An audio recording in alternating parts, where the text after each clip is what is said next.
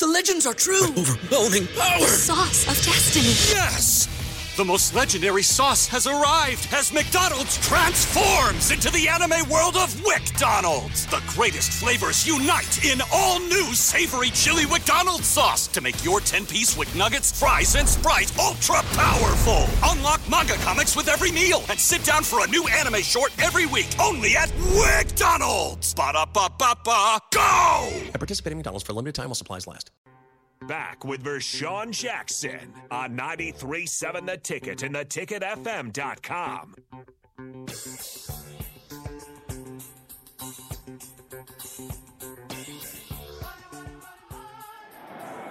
deep down the sideline.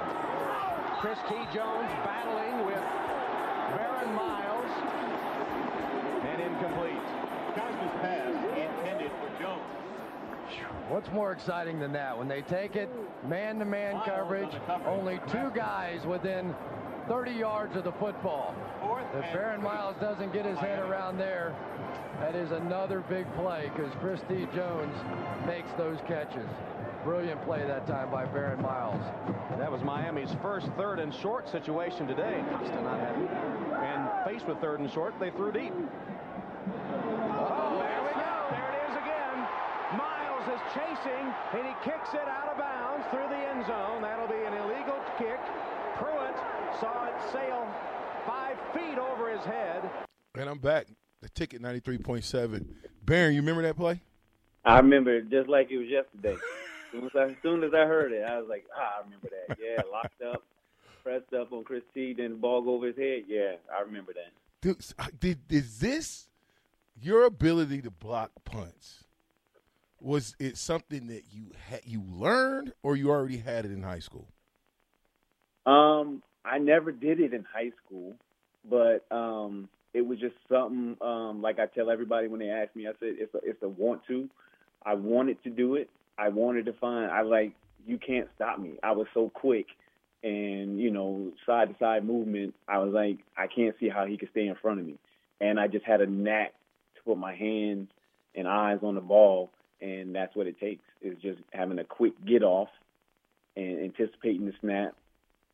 And now you're fighting through an angle between the blocker trying to stop you from getting the right path or angle to the block point.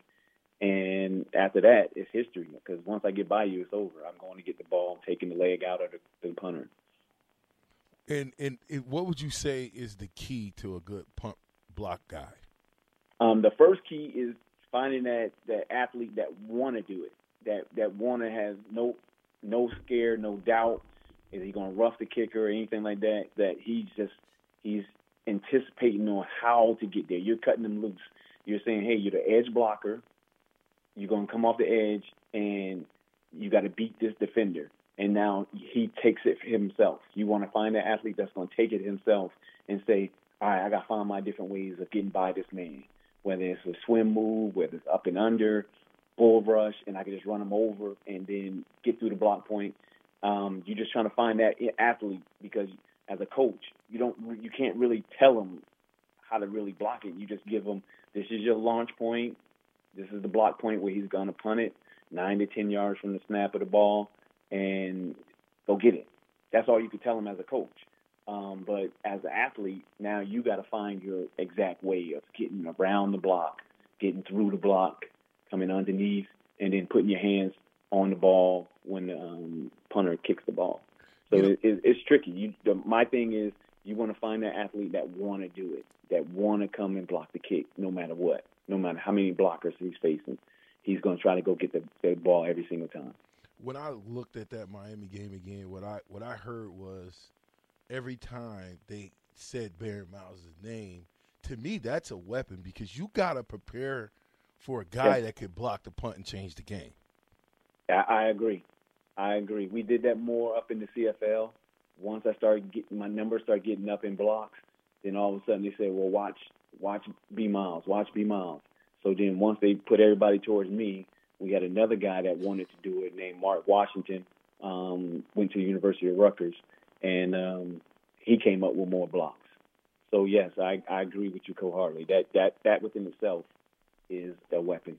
How many times you think you tried for a block and didn't get it? It's been a lot because I know I told the coach, I said I don't like for them to set a block up for me, because then everybody else's body language is different. They're not trying to set up for a return. I said, whenever we call punt safe, we do whatever we got, a regular return, I want to be the guy that go get the ball. I want to be the last line of defense. I want to be the guy that's going to see if they're going to protect the fake. I want to be that guy.